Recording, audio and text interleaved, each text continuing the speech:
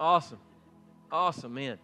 Well, welcome to 4 Points Church. My name is Pastor Russ. I have the humble honor of being the senior pastor here at 4 Points. My family went to Myrtle Beach last week and got a respite in. And Pastor Daniel did such a great job. Can we give it up for Pastor Dan, the word he brought last week? Yeah. He and I have just drawn close, getting to know each other. They moved here from Colorado, but my favorite thing about them is that they're Seahawk fans, so I have someone to suffer with because it's going to be ugly in Seahawk world this fall. They play on Monday night against our Benedict Arnold of a quarterback who loves Jesus, but has decided to go to the Denver Broncos to betray the Seattle Seahawks. None of you care about this. You see, this is what it felt like to be a Clemson fan in California for 13 years. No one cared. It was a beautiful thing. We're studying the book of Acts, and I bring up suffering together because that's exactly what we're looking at in Acts chapter 4. It's two guys that have done the right thing but gotten results that would make you think they've done the wrong thing. How many of you have ever done the right thing but then experienced a response that made you think you had obviously done the wrong thing? Anybody ever been there? You do the right thing, and then all of a sudden you're thinking, she's going to be ecstatic. I did the laundry for her. She comes home, and there's no cuddling in sight because apparently you did the wrong thing. See, y'all are quiet right now because a lot of you thought you were doing the right thing the first time you got married and did laundry, and then you realize some things desire and require a different cycle. That's why there's cycles on that thing. I didn't know that. When I was a bachelor, you throw it all in there. Who cares? Red and white, whatever. It's a little pink when it comes out, but it's clean. Did the right thing, got the wrong results. Anybody ever been there? For some of you, you've worked really hard, maybe on a test. You studied. You've thought that, man, I've got it down. You did all the right things in preparation for it, but then the teacher gave you the wrong face, letting you know that you did not give the answers that were required. You were given math answers in a chemistry test. It just didn't come out the way that you thought. Well, Peter and John have been walking into Solomon's portico to worship God in Acts chapter 3. They walk by a man who is lame. He's begging for money. He was not allowed to go into the temple because he had this physical deformity. They communicate to him, hey, buddy, we do not have money. He looks away from them. And they say, but look at us. What we do have, we give you. In the name of the Lord Jesus Christ, stand. And all of a sudden, this guy's entire life changes. He moves from sitting to dancing. And apparently it was a Baptist temple they were at because the dancing disturbed the temple. That's funny. Way more funnier than you're giving me credit for right now. So as the guy who was moments ago lame, not able to be in the temple, now dances in the temple, a crowd is aroused in Solomon's portico. I wanted to give you a picture of what it would have looked like. There was this kind of porch that went around the exterior. More than likely, they were somewhere over in this area as he would have been begging by a gate over here. And John and Peter are preaching the gospel. They're proclaiming that Jesus is bringing salvation, and this Messiah that they've been waiting for, that their soul has longed for, has come, and that they can be saved, that they can be renewed, that they can be transformed. And some people took exception to that. And chapter 4 picks up with the response of the leadership in that temple whenever God began to move. Look at it with me. Acts chapter 4, verse 1. While Peter and John were speaking to the people, they were confronted by the priest, the captain of the temple guard, and some of the Sadducees. How many of you know the difference in tone when your mom means nicely come here, and when your mom means if you don't come here, you may see Jesus for real? Anybody you know the difference? Like there are certain moments where my mother would call out, and I knew that voice meant it's safe, come at a leisurely pace. Right? But then there was another level of auditory performance that my mother would reserve for special occasions only, that let me know if I didn't with urgency come, I was going to be in a lot of trouble. It was like the weight of her authority was coming. Well, verse 1 and 2 are letting you know that this is not a leisurely come over here and talk to the leadership. The whole authority has done shown up. Look at who's there. Peter and John are preaching, and then all of a sudden, the priest who had been on their Levitical duty, a 2-week rotation throughout the year to perform the necessary things that would have been done within the temple. They all come. The captain of the temple guard, that's the popo, they show up. Remember, they just arrested Jesus a little while ago and were with the mob that did that. So the temple guard, the priest, and then the Sadducees, which is the legal counsel for the temple. They done brought everybody. They brought the priest on duty, they brought the police who are patrolling and making sure peace is kept, and they brought the people who are going to prosecute you and sentence you to death to come and make sure that whatever's going on, whatever kind of insurrection you're causing within their walls gets snubbed out. These leaders were very disturbed that Peter and John were teaching the people that through Jesus there is a resurrection of the dead. After all, the Sadducees did not believe in the resurrection of the dead. They arrested them. And since it was already evening, they put them in jail because it's illegal to try under Jewish law a person after dark. But isn't it interesting that there's levels of adherence to the law when you're a legalist? Because Jesus was such a big threat that they said, the law, forget about that. Let's try him in the middle of the night. See, that's what the legalism inside humanity does. It causes us to pick and choose when and where we're going to be obedient to the Word of God.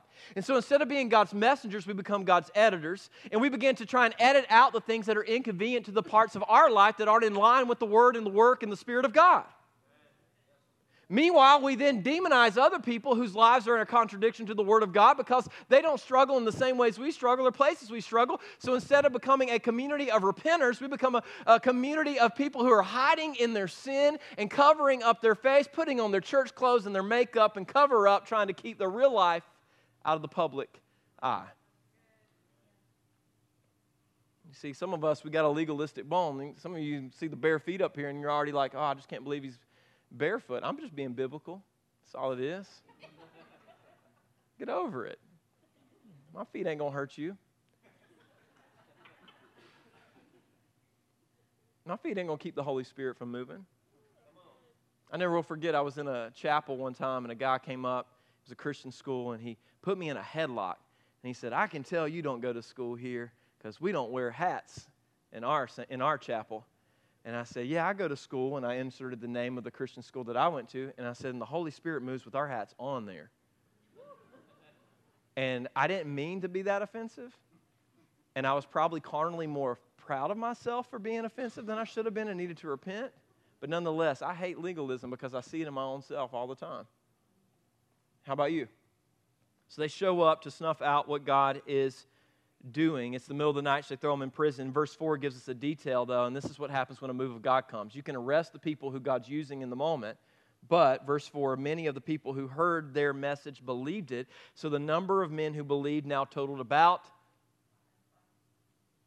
When God moves, you can arrest everybody you want to arrest, but it won't stop it. You can forbid and put laws up that try to hem in the work of God, but it won't stop it. You see, this is an amazing, amazing moment. Jesus had warned that obedience in the direction of Christ would lead to resistance. John chapter 15, verses 18 to 20, Jesus said, in this life you will have trouble, tribulation, you will go through suffering, you will be persecuted. Now, I find it important, especially in our American context, to help you understand that there's a difference between you being foolish and getting foolish results and you being persecuted for righteous pursuits. For some of you, you've been foolish. You smudged it. You just spent until the account went negative, and then you're like, oh, but we're being persecuted. You're not being persecuted, you're being foolish. Your trial was man-made. It was created by yourself. That's not the persecution that's being spoken of in the Scripture. Persecution is this long, Spirit-filled, observed obedience in the path of Christ that He blazed for us, knowing that when you try to walk as Jesus walked, living as Jesus lived, there will be resistance that Jesus experienced that you will experience as well. So there is a righteous persecution, and then there's a fool's sowing and reaping of ridiculous results in their life that has nothing to do with the persecution that's being spoken of in the Bible. Peter and John are preaching the gospel to an unreached group, and they're being persecuted because they're trying to do what Jesus did. right now in your life, you may have trouble. Rayla Montoya, love the dude. He's coming to the Peace Center at some point this fall. He sings, trouble, trouble, trouble, trouble, trouble been following me from the day I was born. Okay, for some of you, that trouble ain't got nothing to do with the devil. It ain't got nothing to do with you trying to follow Jesus. It's got to do with the fact that you have your heart hardened towards the way of God, and you've got a compartmentalized view of God that allows for me space for you to do whatever you want to do when you want to do it, and it's bringing lots of persecution in your life because of the trouble you as Lord and leader of your life are leading yourself into. Don't give him credit. Don't point to him and go, oh, that's righteous persecution. No, righteous persecution is in the way of God for the purpose of God, focused on the kingdom of God. And for some of you, until you pay attention and wake up, you're going to continue to experience unrighteous resistance that comes from a heart that's set against God, not working with or for God. You see, if the path Jesus walked on earth was met with persecution, then we should assume that our walking in the same path after Christ will be met with similar results. One of my favorite people to study and read is a man named Dietrich Bonhoeffer. He died at 38 as a martyr during World War II. In one of his last statements that's recorded of him, he said this: suffering is the badge of the true Christian. The disciple is not above his master. Martin Luther, the reformer, reckoned suffering among the marks of the true church. And one of the memoranda drawn up in the preparation of the Augsburg Confession, which is a big church confession that came out a long time ago, similarly defines the church as the community of those who are persecuted and martyred for the gospel's sake. Discipleship means allegiance to the suffering Christ. And it is therefore not at all surprising that Christians should be called upon to, in the path of obedience, and desiring to proclaim the gospel, and desiring to live in the way that Christ would have us live, experience resistance and suffering. This is my concern for us, church, is that many of you have a cost-free faith. It has never cost you anything to stand for it, or on it, or to proclaim it. You've never once experienced the ostracization or isolation that comes from communicating and living for Christ publicly. It shouldn't be that way. In this world, if you are for Christ publicly, there will be a group, sometimes close, sometimes not close, sometimes people that you once called friend that now just ghost you and leave you alone, who will begin to distance themselves from you because they are choosing to stand in darkness as you are choosing to stand in the light. And my concern for you is that many of you, your whole life will profess that we follow Jesus, but it never disrupts anything. Not even the own life that you lived before you met Jesus. And that's a concern and a problem that we all should hold dear to us. Not because we're looking for trouble, but when you follow Jesus, trouble will come. Pushback will come because he is bringing an invading kingdom into this world that is around us. The Apostle Paul, speaking to his protege Timothy in 2 Timothy chapter 3, verse 12, said, yes, and everyone who wants to live a godly life in Christ Jesus will suffer. Put that in your prosperity gospel pipe and smoke it.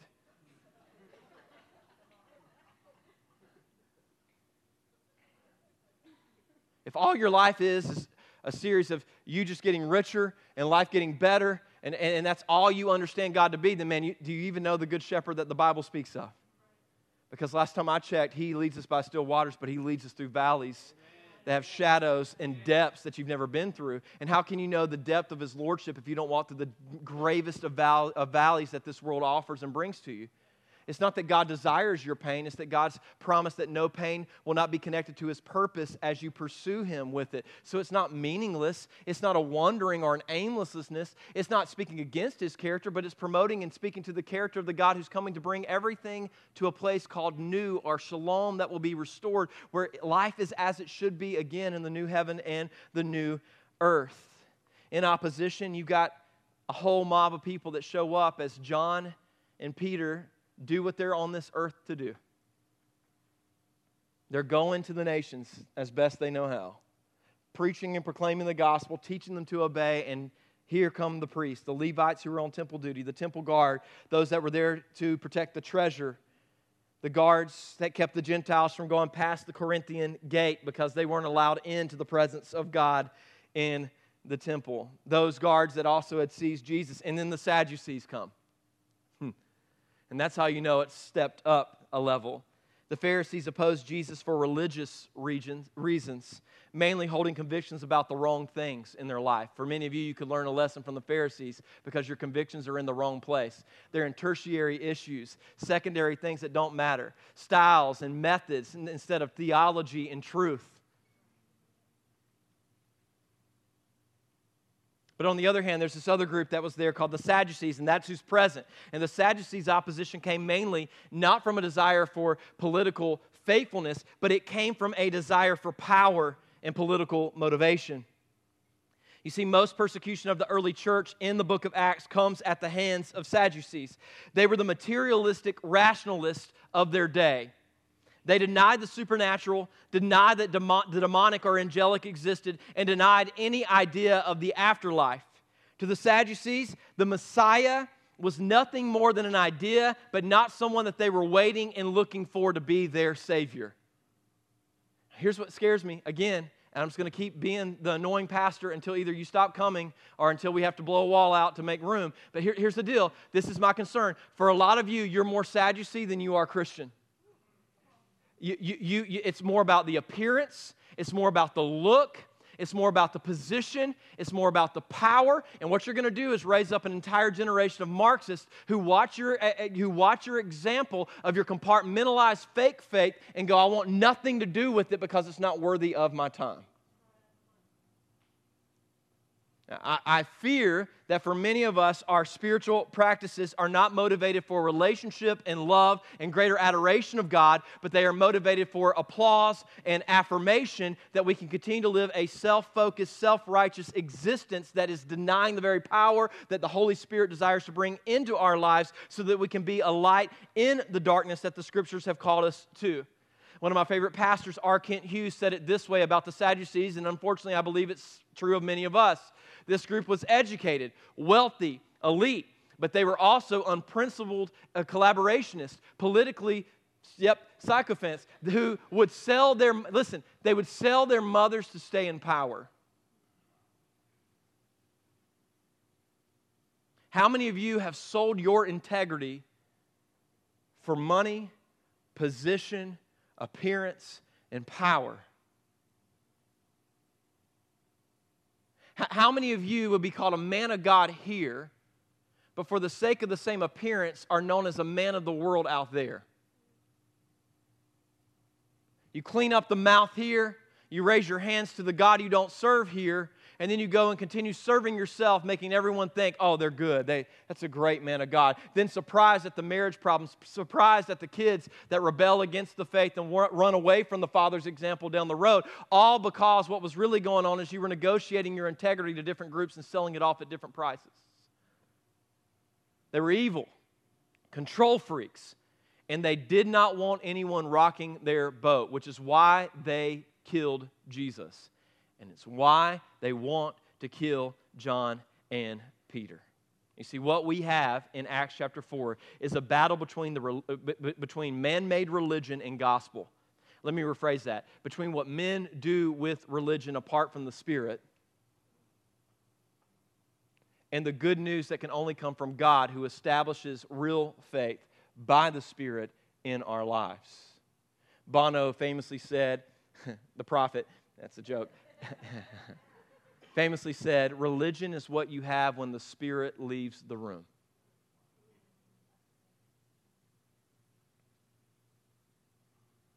It's man-made, it's manipulative, it's man's work, not God's work.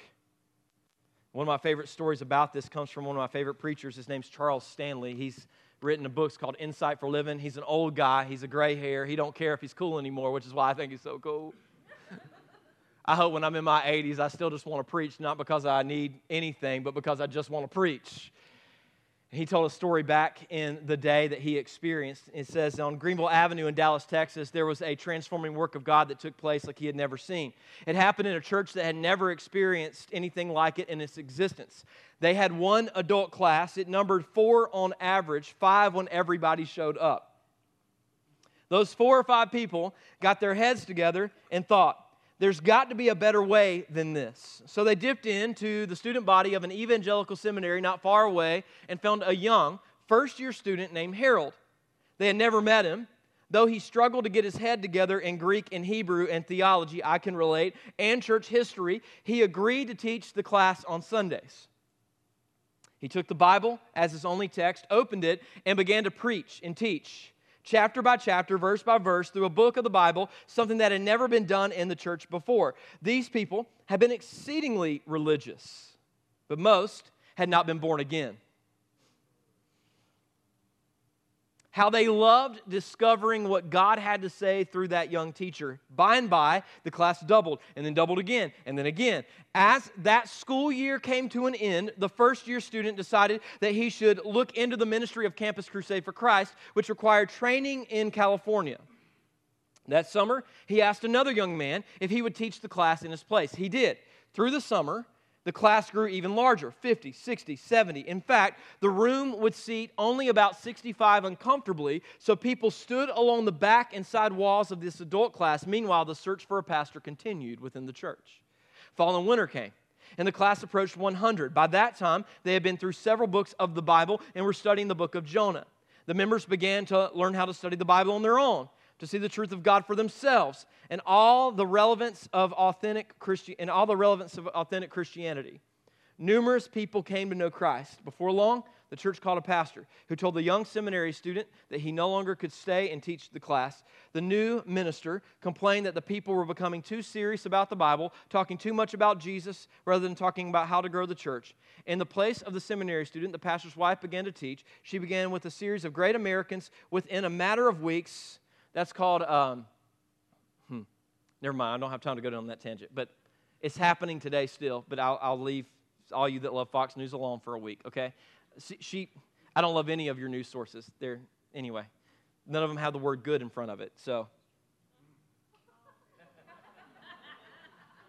I'm for good news, just in case you're wondering. So you're like, well, I need to be informed. And you need to want to worry, apparently. Anyway, I said I wasn't going to do it. Okay, ministers complain that the people were becoming too serious about the Bible, talking too much about Jesus rather than talking about how the church grows. So they do a series on great Americans. Within a matter of weeks, the class dwindled back to 5. My friend Harold was the first teacher. I was the second teacher, not me. Charles Stanton.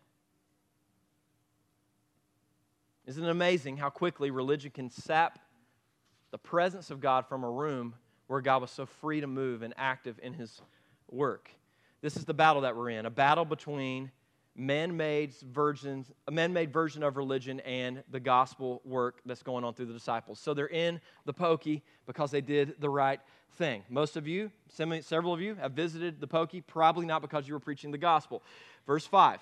Again, there's a difference between righteous and unrighteous persecution. The next day, the council of all the rulers and elders and teachers of religious law met in Jerusalem. Annas, the high priest, was there along with Caiaphas, John, Alexander, and the relatives of the high priest. And that means not a lot to a lot of you, but I'm a history dork, and I read that, and I'm like, ooh, okay, like look at who's here. Annas still sat in the seat positionally as the high priest, but the active high priest that was actually doing it was his son-in-law, Caiaphas, because Caiaphas was the one that was there during Jesus' trial. So Annas is kind of the figurehead, right? He just says whatever they tell him to say. It's kind of what we have in our political system. Continuing. John and Alexander, John and Alexander and other relatives of the high priest, they brought in 2 disciples and demanded, by what power or in whose name have you done this? How this happened? Who did it? What happened? What's going on? Then Peter, and here's the word, pay attention. Peter, JV squad, fisherman, punches and cuts ears off before he thinks. Peter runs and follows Jesus at a distance. Peter, Jesus curses at little girls over burning barrels. Peter, filled with the Holy Spirit. What's the difference between pre-Acts Peter and post-Acts 2 Peter? It's right there. He's filled with the Holy Spirit, said to them, rulers and elders of our people, are we being questioned today because we've done a good deed for a crippled man? Do you want to know how he was healed? It's a trap question. Let me clearly state to all of you to all the people of Israel that he was healed by the powerful name of Jesus Christ the Nazarene, the man you crucified, but whom God raised from the dead. For Jesus is the one referred to in the Scriptures where it says, again, Peter doesn't have a printing press. He's likely not memorized the entirety of the Old Testament. The Holy Spirit is bringing to mind Scripture so that he could recall and communicate it. Psalm 118:22 is what we see. The stone that you builders rejected has now become the cornerstone. There is salvation in no one else. He's telling the Sadducees, who their entire life have been telling everyone else how to be saved, that they don't know how to be saved. It's like you on a Friday night or a Saturday telling all the coaches that their entire life are focused on football. You've never played a down of football, how they should coach. It's real fun. There's salvation in no one else. God has given no other name under heaven by which men must be saved. The members of the council were amazed when they saw the boldness of Peter. That's bold. And John. For they could see they were ordinary men with no special training in the Scriptures. They have no professional training. No duh. They also recognized them as men who had been filled with the Spirit, walking with Jesus, disruptive to the world. But since they could see the man who had been healed standing right there among them, okay, you're lame. Like, not like your friends call you lame, like you can't walk lame, okay? Like you're like there goes the Word of God. Okay. Okay. So you can't walk. You get healed. You start dancing a jig, like you're happy, okay? They get thrown in jail, and you're like, the next day they're on trial, and apparently he's standing there. Now, some theologians believe they threw the dude that got healed in jail with them. Can you imagine?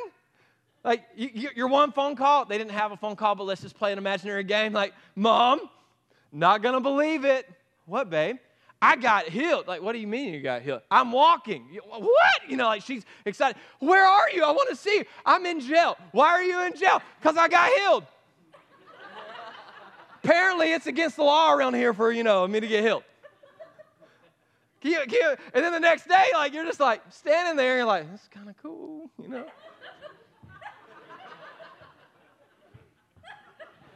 Ooh, lunch. Because you're just working it out.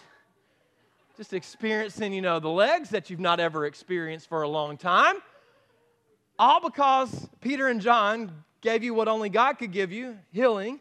And as a result of that, you're standing here on trial alongside them. This is a crazy story. Continue with me. I won't get bogged down. A couple questions through these 10 verses that we just looked at. The boldness of John and Peter has not come from education. It's not come from their position in society that have availed them to unique privileges. It has come from the indwelling of the Holy Spirit. Many in this moment would speak to what they are doing for God. How has this happened? Well, Peter and John, we walked with Jesus. And we, as his disciples, are the continuation of his ministry. It's not that would have been untrue, but it's not the primary purpose or power behind what they are doing. Instead, they speak to the work of God instead of their work that can be seen as God works through them. You see, many in this moment speak to themselves. Many would point to their efforts, their faithfulness, and in doing so, be powerless. What made them bold was not their individual courage, but their courage that came from the indwelling of the Holy Spirit. The glory was not of the individual, Peter, John, or the lame beggar. It was in what was in the individual, the Holy Spirit. So my question to you as followers of Jesus, for those of you who are you tapping into daily and being filled with the Holy Spirit? Are you tapping into and being filled with the Holy Spirit? Now, I understand some of you come from a Baptist background. I was a Southern Baptist preacher for 13 years. I get it. We talk about the Holy Spirit. Everyone freaks out, and you're like, where's the flag? Okay, I got mine in the back. We're not going to do it right now, okay? That's a joke. It's a joke. Some of you are new, and you're like, is he being serious? Still don't know, do you? That's the point. All right, so here's my point. The Spirit-filled life is the Christian life. There's no Christianity apart from God's work in you that then produces the fruit that's seen on the outside of you. So let's stop denominationalizing what the Christian life is and dividing it up. If you do not have the Holy Spirit, you are ill-equipped to do the work of God. In fact, Jesus says you'll know them by their fruit. And the way that we know that we are in Christ is that the Spirit of God continues to convict and draw and bring forward the things that are ugly out of us so that in the light they can be repented of and surgically removed from us so that we can, by the Spirit, become more and more through the Word like Jesus, which is the image that we are being made into. So how do you get filled with the Spirit? On a daily basis. Like, how does that work? Well, Jesus gave us some clues. Luke 9:23, if anyone will come after me, he must deny himself daily, take up his cross, and follow me. That means carnally, you've got to get yourself out of the seat as Lord over your decision-making and view of life. So I start by dying to myself and taking up my cross. Then what do? The Scripture says, abide in me and I in. For apart from me, you can do nothing. How do we abide in God? Well, it looks like slowing down and not making 100 decisions thunder about what's going to or not going to happen on your own and within your own reasoning, within your own rationalization. So sometimes in order for you to be filled with the Spirit, you've got to slow down and wait on the Spirit to give you direction. Not because the Spirit moves slow, but because we are not by nature Spirit-led people. We're carnally led. We're led by our desires in our flesh, and our flesh is loud and often gets in the way. So what do I have to do? I have to abide. Well, I don't have time to abide. Then you got a priority issue. I just keep yelling that from here until someone realizes, like, hey, maybe we should change up the way we're living because it ain't working. Right? I don't have time to rest with God. That's a Gentle. Okay, so let me be clear. There are a lot of things that you can move around, okay? You can move around when you eat dinner.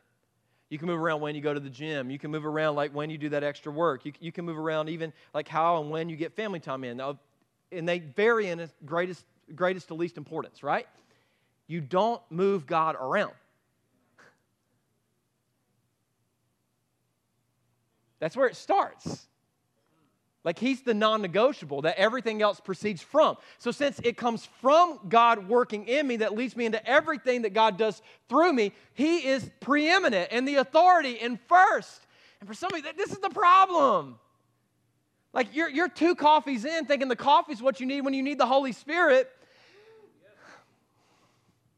Thinking the task list is what you got to get off your plate before you prioritize paying attention to, through the Word of God and through prayer, the presence of God and asking God to fill you and give you His eyes to see the world around you. So instead of prioritizing getting before God, you prioritize getting the list of things that are weighing you down that you think you have to do, that you put on yourself to get done before you sit with God to give you the energy and the supply of what you need to actually go and do it in a way that will give God glory.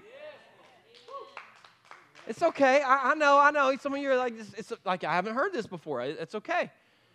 Welcome to church. So my question is, are you tapping into the Holy Spirit? Are you dying to yourself, being centered on His mission being your mission, allowing Him to fill you with His Word and through prayer give you a sense of His presence to go about living your day? You see, this is bold. Peter and John are standing in front of the religious mob that are looking for a way under Deuteronomy 13, 1-5 to condemn them by the law. By the way, that's what religion is, right? It's like you're all going to die and go to hell. And there's probably not much of a lifeline for you. It's the passiveness of Jonah in the book of Jonah. And God still, and here's what I want you to see. God still, in spite of how religious and in the way we can get, still does amazing things. So let me make sure you understand. I'm not saying other places of worship, they're religious. Other pastors, I'm self-righteous. I'm carnally in the way most days. I have to die to myself, take up my cross, or I do the same stuff. I walk by people who are facing eternity with no passion or interest in doing anything to throw out the lifeline that I found in Christ Jesus. I'm the problem. I'm not bold. Because when I'm not filled with the Spirit, I'm just consumed with myself. It's bold because they're standing in front of a mob that's trying to kill them. And Peter, in front of a deceitful, religiously devout, and politically motivated group, tells them in verse 12, there is salvation in none but Jesus. It's Jesus or nothing. It's Jesus or judgment. It's Jesus or hell. No matter how righteous in your eyes and in your good old boy club you may think that you are. Then in verse 13 to 15, look at what they say. They recognize them as having been with Jesus. Now the question is how? How? Now, all those names that were listed back in there, that were in that council, Annas and Caiaphas, all those names that were there, okay? Let's go back, put that on our brains, and think about it. In history, perhaps Caiaphas recognized them because he had seen the same boldness from Jesus a few years prior when Jesus stood before him. Via the Holy Spirit, John and Peter were in constant communion with Jesus, and their communion with him was causing the religious leaders to see Jesus through them. It's like hugging a grandma who has put on way too much Mary Kay, and when you leave her, you smell like her for the rest of the day. That's what being with Jesus in the Word by the Spirit is like. It's like when you've been with Him, when it's not like a compartmentalized religious activity. You leave and you're just different. And it's not derived because like you're like, I'm going to be Christian today. It's just because God is at work, like He's present in the person. And I know you know it. I know you've met people that you're like, there's something, we all say we're Christian, but there's just something like there's different in that person. I don't know what it is, but like I'm just drawn to them because there's like, I wouldn't call it an aroma, but there's something that's just drawing me. Something's different. For Peter and John, something was different. They had waited on the Spirit. They had betrayed and gone farther in their sin than they thought they could go. So they learned the downside to thinking that they were self-sufficient. So they were living a God-dependent life in a way that allowed for God to move in a powerful way through them. And as a result of it, like people were seeing Jesus in and through their life. You see, companionship with Jesus transforms us. Let me ask you a question. You may not be where you want to be today. You may not be living the way that you want to live today, but if you would profess to be a follower of Jesus, can you look back on your life and see how Jesus has changed you? Maybe not to the extent that you think you should be changed by now, but how many of you genuinely, you look back and you're like, no, I'm not where I want to be per se. But man, I am not there anymore. Yesterday I was sitting at one of the most beautiful places on earth, and that's not a debate, it's just a fact. Like the mountains of South Carolina are gorgeous. And Lake Hartwell around Clemson University is just absolutely majestic to take in. And Clemson played like garbage. And there are people like 40 and 50 and 60-year-old men way too invested in like how 18 to 22-year-olds were performing with a piece of pig flesh on the field. And they're losing their mind. And all I could think about is, God, thank you, because that was me. And now all I can think about is I have spent the day just throwing the ball with my son and talking about sports and explaining football. I'm just fellowshipping with him. And like, of course I want Clemson to win. Like, who wants to lose to Furman? I mean, like, of course. But God, like, what the real show, like the thing that really matters is actually here. And it's not out there. It's this conversation. It's him grabbing my hand in the crowd, and it's just walking together and having time as father and son to enjoy a game together. It's my friends that I got to talk to and I haven't seen in a long time. We hug each other and like, hey, how you been? And gosh, man, church, this is a side note, I don't have time to preach it, but I think church should be more like tailgating. Like we greet each other better at a tailgate than we greet each other in church sometimes. Y'all need to like start just, I don't know, like drink a Dr. Pepper and like hug somebody today. God. Instead of coming in and y'all like, oh, can we touch them? Can we talk to them? I mean, like stop it. Jeez. So the Sadducees, the Pharisees, they get together and like, how do we control the move of God? That's what you see in verses 16 to 18. But what we see in verses 19 to 22 is the faith of these new disciples and the integrity of it. They come back and they say, okay, here's the deal. We get that a notable miracle has happened. And we can't put you to death because we can't find a reason to do it. But if you speak in the name of Jesus ever again, it'll be worse than it would have been if we'd have just gone ahead and finished it now. Do you understand? Shut your mouth. Live in fear. Compartmentalize your faith. Keep it to yourself. Be a light, but cover it. Be a Christian, but publicly be apathetic about it. Don't assume that your Jesus is the Jesus everybody needs. Don't rock our boat. Don't flip our world upside down. And Peter and John, looking at this, replied in verse 19, do you think God wants us to obey you rather than Him? We cannot stop telling everyone about everything we have seen and heard. The council then threatened them further, but they finally let them go because they didn't know how to punish them without starting a riot, for everyone was praising God for the miraculous sign of the healing of a man who had been lame for more than 40 years. Peter Cartwright was a great circuit-riding Methodist preacher in Illinois. An uncompromising man, he had come from North Tennessee because of his opposition to slavery. One Sunday morning, when he was scheduled to preach, his deacons told him that President Andrew Jackson was in the congregation. Knowing that Cartwright was used to saying whatever he felt God wanted him to say, regardless of how people might react to it, I can relate to this guy. They warned him not to say anything that would offend the chief executive. So he got up to the pulpit and opened with this. I understand that President Andrew Jackson is here. I have been requested to be guarded in my remarks. So, Andrew Jackson, you need to know you will go to hell if you do not repent.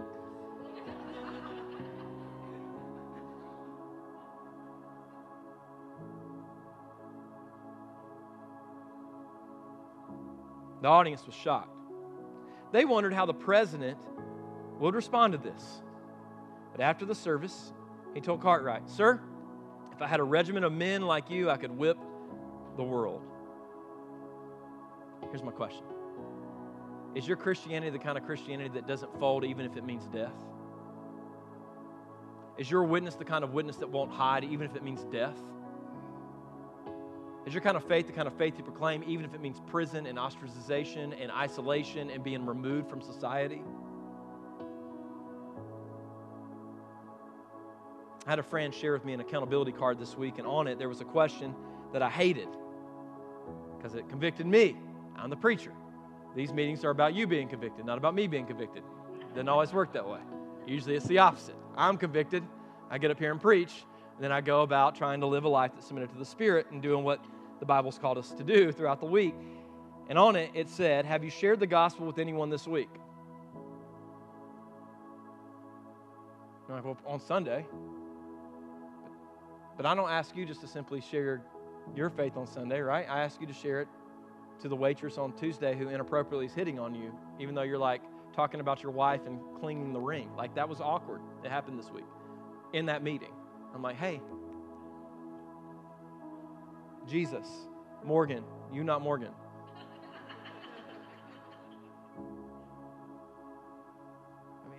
We should be looking for invitations and lines in the water to share the gospel every single day. And it's in the ought to category, meaning you know you ought to, but none of you do.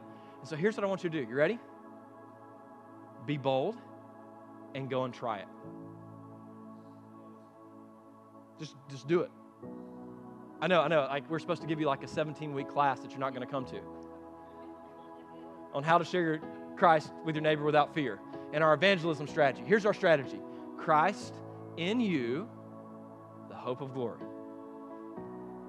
I believe Christ is in you. So, go into all nations.